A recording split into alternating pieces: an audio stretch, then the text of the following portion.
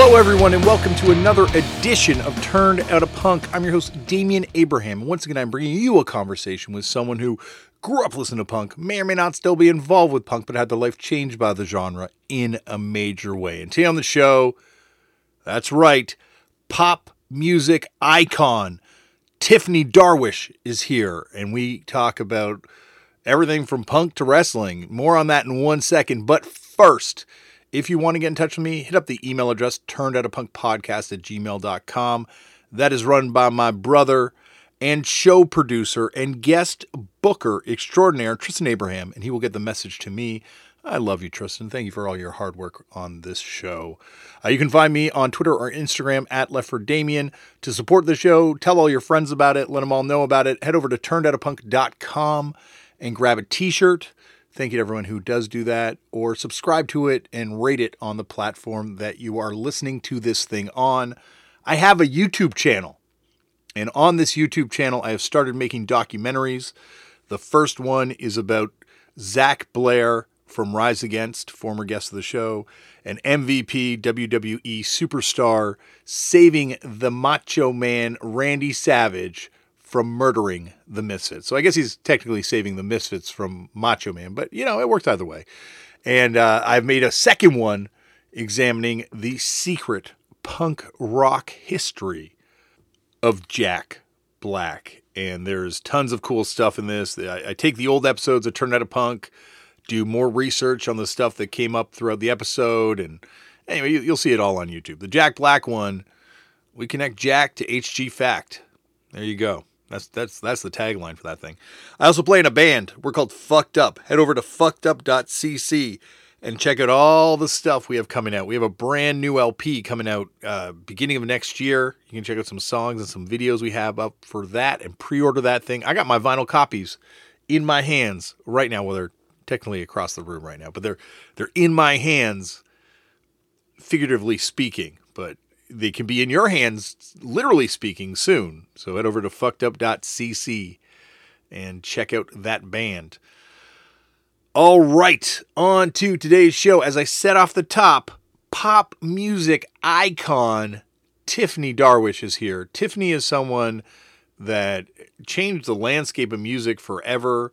Her smash hit, I Think We're Alone Now, was a chart-topping smash hit. And I got to say, I was a unbelievably huge fan of Tiffany back in 1987 and continue to be a fan of Tiffany over the years. She is someone that continues to make music and carve her own path and truly inspirational. Someone who's had a career this long in music. And it goes on before the pop breakthrough, as we talk about on this show. And she is still doing it. She has an 11th studio album, Shadows, which is just released. You can find out more information over at tiffanytunes.com. That also has upcoming live shows and other ways that you can check out Tiffany's World, Tiff World as well on there. And yeah, it's an honor to speak to Tiffany. I'm not going to ramble on anymore. Sit back, relax, and enjoy Tiffany Darwish on Turned Out a Punk. Tiffany, thank you so much for coming on the show. Oh, you're welcome. Thank you. Well, I spared you from this off air, but I'm a huge fan, and I have a ton of questions for you because, you know, I've read a lot of interviews with you. Like, I was a big fan as a young person, and then preparing for this interview, I read a ton of stuff with you, and I don't know, I just feel there's so much interesting stuff in your career that people always gloss over, and they always go back to the same point. So I got a lot of questions. So okay. I got to start. I got a lot of coffee. Go for it. Good. I got to start it off the way they all start off, which is, Tiffany, how'd you get into punk? Do you remember the first time you ever came across the genre? Oh, I do. I probably was, I don't know, maybe 11. Maybe I want to say 11. And it was just my dad had a construction company. He was a masonry and a mason. I think that's the right word. Mason, yeah. Yeah, there you go. I don't know. I don't remember. I was only, 8? But anyway, he had a job before we went on the Tiffany ride adventures, and music was in my blood. And we were doing that. I was just a little girl staying at home and going to school. And all the different employees used to come and pick up my dad or vice versa. He had a couple different trucks, and they would all gather at our house. And of course, I remember like early morning, 5:30 in the morning till like sometimes 8 at night, they drop them off. But I would hear what they were playing. And that's when I started listening to a lot more rock and roll, if you will. I had an older cousin who listened to that, but just listening to what they were blasting, as cassette tapes back then, Hmm. remember? Hmm. And I think I heard the Sex Pistols for the first time, and that really made an impression on me. That was it. I was off to the races. They're my favorite. Well, it's fascinating because you're growing up in Los Angeles. It's such like an interesting time for a lot of culture and especially punk at that time. Like, were you seeing it on the media? Like, was it being portrayed negatively at that time? Because it was such a hot button issue, such a tabloid TV fodder thing. Well, as I went to high school, obviously, yes, definitely we had our punks. And it was perceived as negative, of course. But I always thought it was cool. They were nice to me. I went through high school, which not too many people.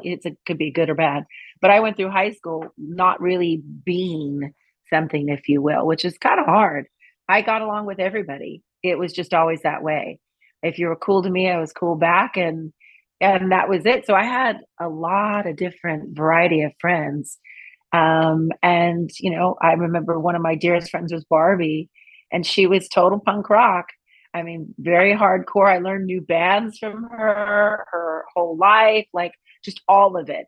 And that was probably my first friend who was really talking about bands even outside of the US.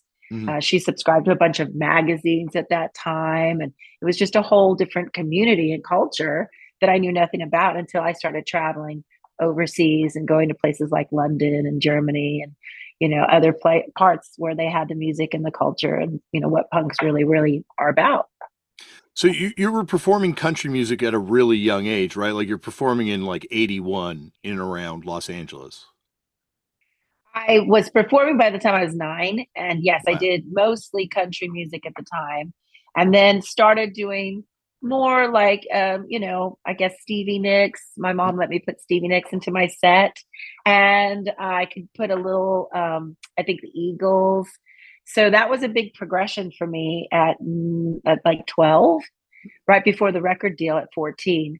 And we were trying different things because by then I was in high school. I was having other influences and I was liking that music. And I saw myself being like Stevie Nicks in front of a band. And, I just loved her from the moment that I was, taken in by her music and Fleetwood Mac. I think, the first time I walked into my cousin's bedroom, and back then you framed all those vinyls, and she had them all on her walls. And I just remember going, "Who is that? Well, that band's cool."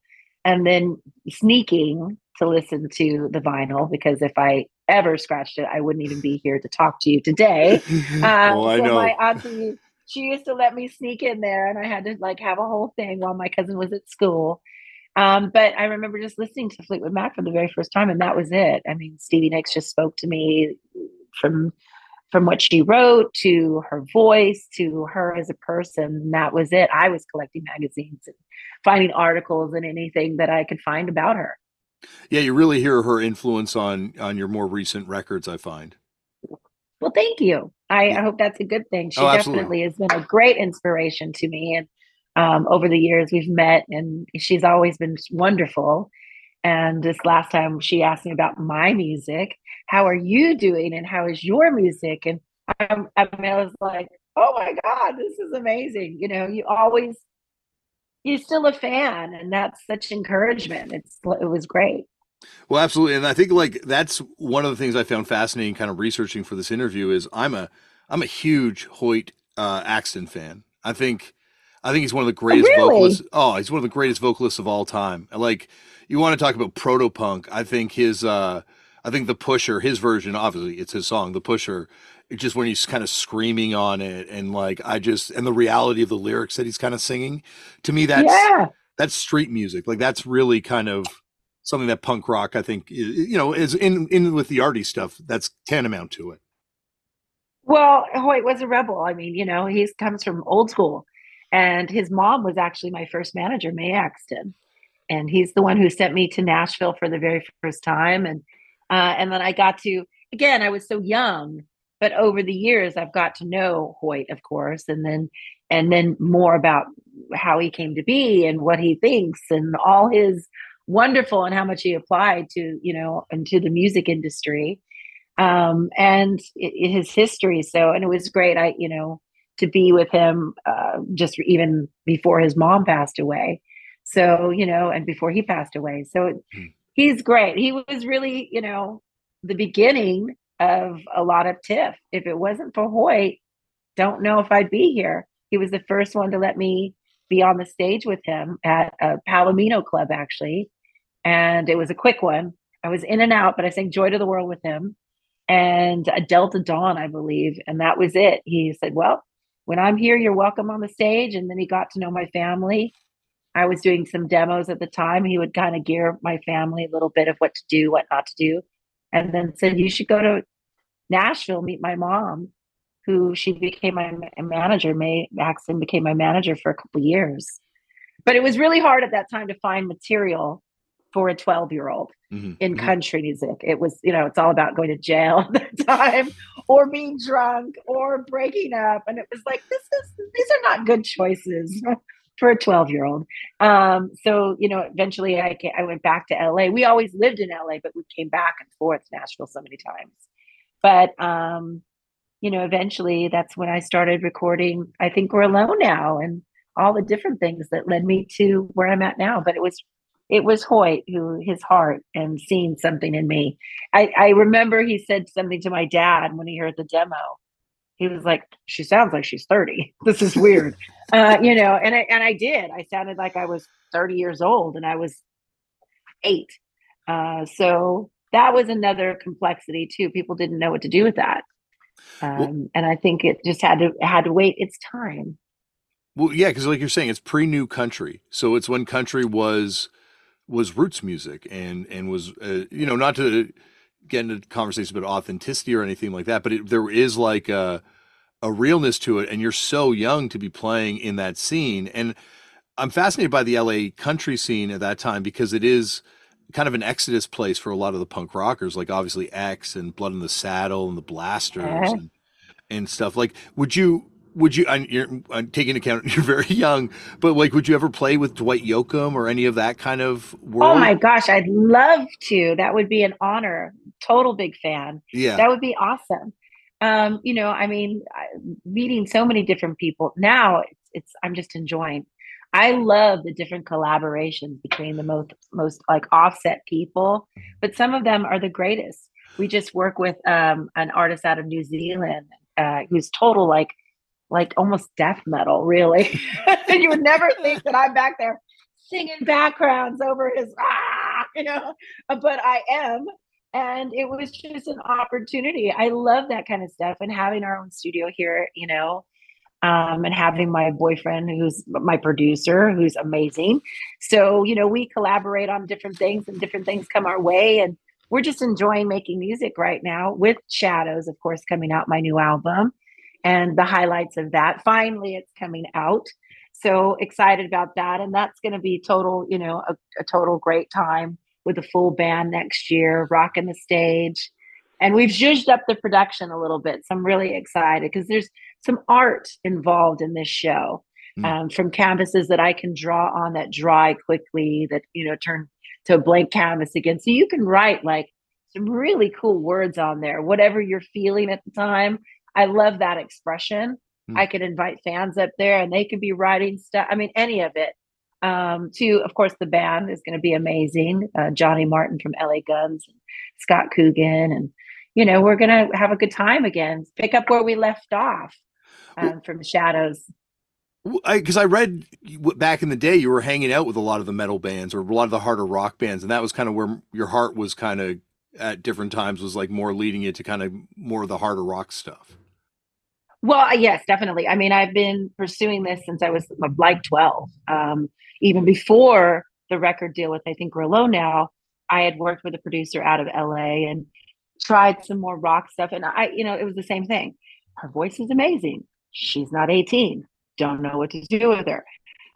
Come back when she's 18. And by then it was, my family was, I sang all the time. I was driving everyone nuts.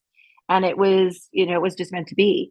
So we took a different route. But I think, since The Color of Silence 2000, the album there, that was really the big turn and the big push for me to kind of show what I can do. I mean, I love dance music still. I love all kinds of music and really respect it. And it's definitely ingrained in me. Um, to make this sauce, if you will. I call it the perfect sauce, which is Shadows. It is punk, it's pop, it's retro, it's modern production. It's got some great ballads on there that really push me as a vocalist. And as a lyricist, it's my heart. It's all the devastation, all the dirt, all the grit, all the failures, if you will, to the highlights of my life and my experiences all on a record. So I'm really excited to get it into everybody's hands. Well, it's like that country music you were talking about that was inappropriate for a kid to sing now. Now you're bringing that kind of lyricism to your sound. Yeah, I mean, nothing, as an independent and where we're at now in the music industry, because everything's just like blown apart. There's really no tradition, if you will, anymore. Everything's kind of like free, flowing, which could be great. Some things as an old schooler I kind of miss, but that's just me. But I do see the creative part now when you're working records and different avenues that you have before you to really work them. So you can kind of be a frontier, if you will, and a pioneer in your own right for your new life and how you want to work records and get it out there. So for me, it's going to still be touring, some social media stuff, and definitely talking about the record and talking about the why I wrote these songs and my experiences, and more open as a person, because I think they go hand in hand. Right now we're working on a book, so I'm very much in reflective mode, taking my notes and looking at things throughout my life. And it's weird, later on you look at it totally different Mm-hmm. to some degree. You do what you can with the information you have at the time. And now I look back and it's not like I regret things, but wow, you look at things again so much different with so much more information or wisdom, and you're like, oh, but all of them led you here. So you can't really be sad about that. Well, it's interesting because you said there were so many doors that were shut to you music wise, and you end up carving your own lane. Like you kind of invent the pop star in the modern sense of what a pop star is.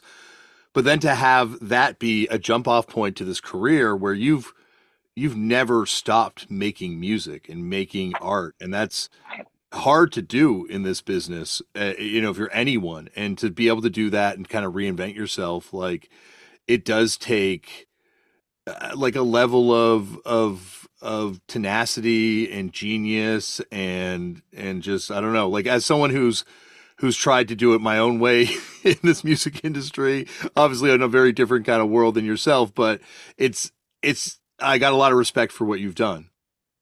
You. I appreciate that. It does take a lot of tenacity, actually, is a great word. And you're right. I've never stopped making music. I just plugged along really because it's what I do and it's my life. And again, even being a lyricist, writing songs, I didn't really get with traditional writers, or there wasn't a producer grooming me. That wasn't even really brought out in me. It was actually kind of like, oh yeah. So I just found my way, and that was really musicians, my band.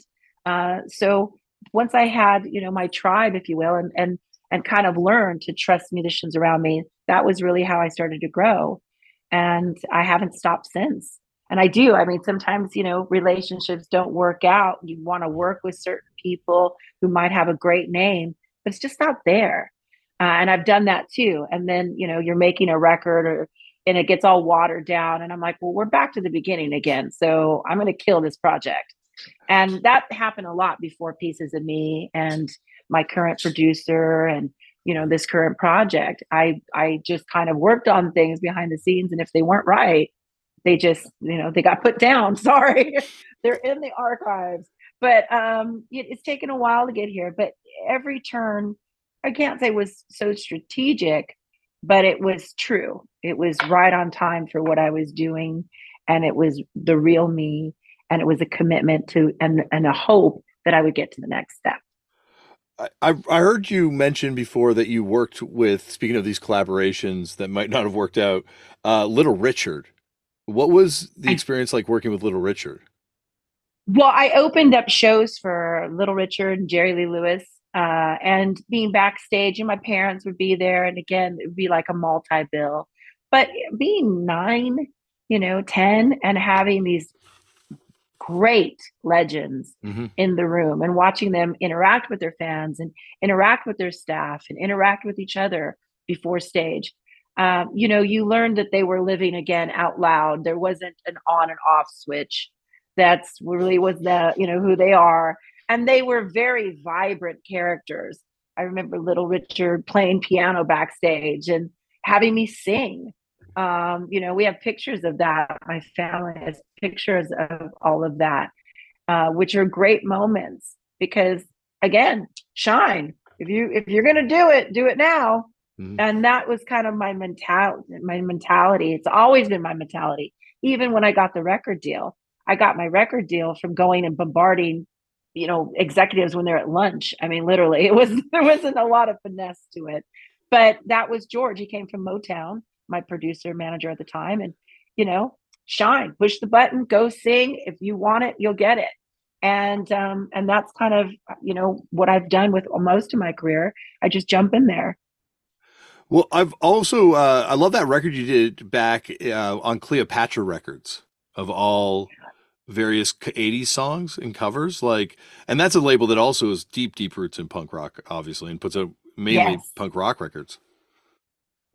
Yeah, they've approached me throughout the years. Really cool. I like a lot of their projects. And if I'm into the songs that they suggest, we do them. I think it's a lot of fun. It's a way to kind of branch out to other, fan base, but do songs that I wouldn't normally do.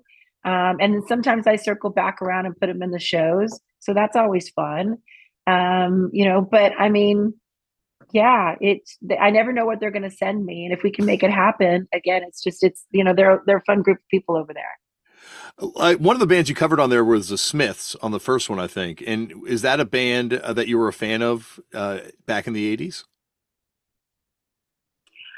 I only Was I a fan? Not really. Was I buying records? No, but Mm. was I aware of them? Yes.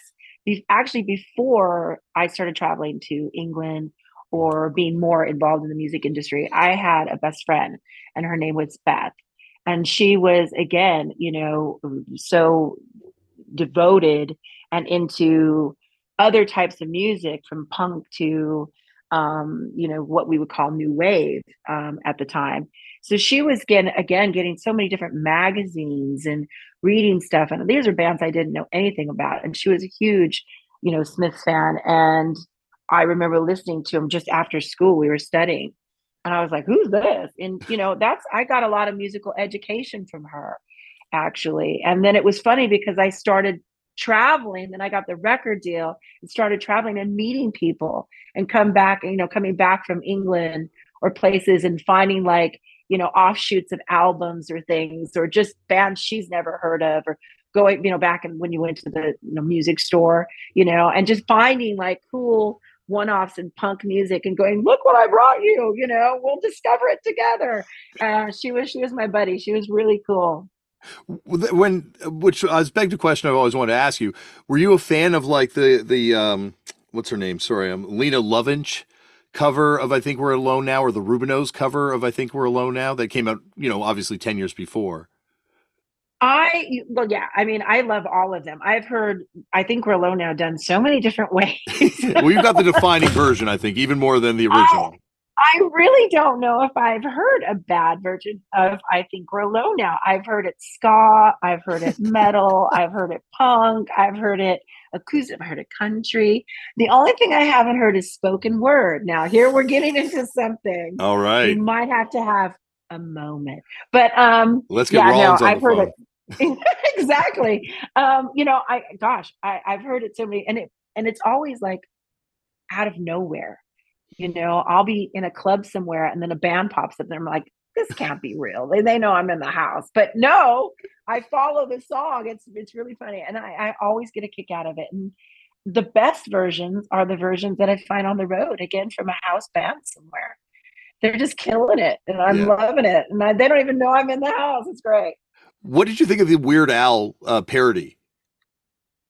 I thought it was great. I'm a huge Yeah, fan, so that's how you know you made it when exactly. Weird Al is giving it some some Oh, attention. that's way more legitimate than a Grammy or than anything. Like obviously you've Pretty won these much, accolades, but like pretty that is much, canon. Yeah, that is like being put in the Rock and Roll Hall of Fame. definitely. Um, Yes, I felt pretty special. Yes, I could talk to you all day, and anytime you want to come back on this thing, you're always welcome. But before you go, thank can I you. ask you a couple more questions? Sure. One thing I've also, because I'm a huge professional wrestling fan, I made documentaries about it. I gotta ask you, what was your experience on Hulk Hogan's Celebrity Championship Wrestling like in the ring with Butterbean, who has a reputation for knocking people out? It was fantastic. It was great. I had a great time. My dad was beaming because the history of my stepfather and I, we didn't get on at all. We were constantly fighting. And it's funny because he's the one who helped me with my career eventually. And then, later on we actually became friends. But even then it was turbulent. We were doing our thing, going to shows, but we were still having some arguments behind the scenes, but we never argued when we went and saw wrestling. And that was the one thing that I really enjoyed as a family. And he would take us to what was a Staples Center, I believe, at that time. And we would go to wrestling, Roddy Piper, on and on and on. And there was no complaints. We got on like a bunch of chums. And that was the one cool thing that he exposed me to. So when I had the chance to do the Hulk Hogan wrestling, of course, I brought him down, and he was like so excited. He didn't get to meet too many people at that time, but he was impressed that Dennis Rodman was on the show with me, which Dennis has always been really cool. So yeah, it was a great show to be a part of. It's quite the cast of characters that you're in there with. Yeah, and I mean, they really did show us how to jump off the ropes. I mean, you do it wrong and you feel it. It is Hmm. not a joke. Hmm. And a couple of times I did it wrong, and I was like, "Holy shit!" Like, you can knock yourself out. I mean, you really can. So it's an art, it's a sport, it's a talent. It takes a lot of devotion to learn all those moves and do them right and all of that. And it's a lot of fun. But like you're saying, it does serve a cathartic role in cultures. Like I went around the world making this documentary, and everywhere you go, wrestling is there, and it's the Yeah. same sort of thing it's doing for people, which I guess goes back to watching gladiators on some level for people, where you need to kind of see that and have that story play out in the ring, and it's better than boxing because you can control it. Well, I think there was something about wrestling, although it is real. Like I said, it's an art, and it's a talent, and it's valid. But it was also the showmanship Mhm. behind it. The characters, all of that. There's something that you don't get in boxing. Obviously, it's a show as well, and I loved that. I loved that they came out and they talk their talk, and they do the big build up, and the music's going and the lights, and you're like, because it's a lot of fun to go there in person and to be part of, to see and be part of a wrestling match and to be in the audience. And I guess the last thing I would love to ask you before you go is I've always heard a rumor about some of the new kids on the block being into punk and maybe even playing in a punk band. Jordan played in a band called Miracle Boys with the drummer of Warzone, who might have been their touring. Really? Yeah, and he might have been their touring drummer of the new kids when they were opening for you on that tour. I was just wondering if that ever came up with any of them on tour or anything. Well, the New Kids didn't have a band when they were Oh, on okay. tour with me, Okay. so probably not. I didn't know this about Jordan, but I can't imagine that he didn't. He's very talented, and I know that from hanging out with the guys, even in the early '80s when we were on tour, their love for music and their respect for musicians and their influences were just like me, very diverse. And then we were lucky enough to obviously, become famous and then start to meet other people and live those dreams. So I will have to have this conversation with Mr. Jordan because, I know that he's always loved stylistics is what I remember him actually singing the most. Oh, And he's okay. got Yeah. the voice. Yeah, he's got the voice for it. So, but I will have another fluid conversation.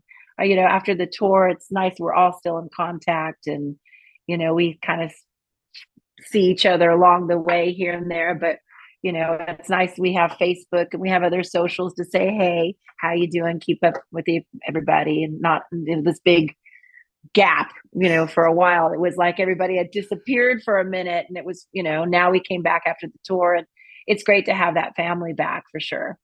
Well, it's amazing. Yeah, you grew up together, and here you are, still friends, and it's something Yeah. powerful about that.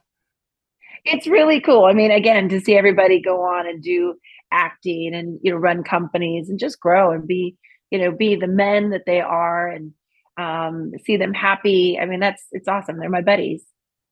Well, anytime you want to come back on here Thank and you. talk about music, Tiffany, the door is always open. Well, I appreciate it. Thank you for a great interview. Thank you for your time. Thank you, Tiffany, for coming on the show. And you heard right there, Tiffany will be back at some point in the future to talk more music, wrestling, whatever she wants to talk about. That is great. Once again, check out Shadows, available right now over at tiffanytunes.com, and also some tour dates and whatnot. All right. Well, next week is kind of the, I guess, part, like a holiday week, kind of. And so I got to give you a present. And what better present to offer you than by having one of the greatest front people from the city of Toronto ever.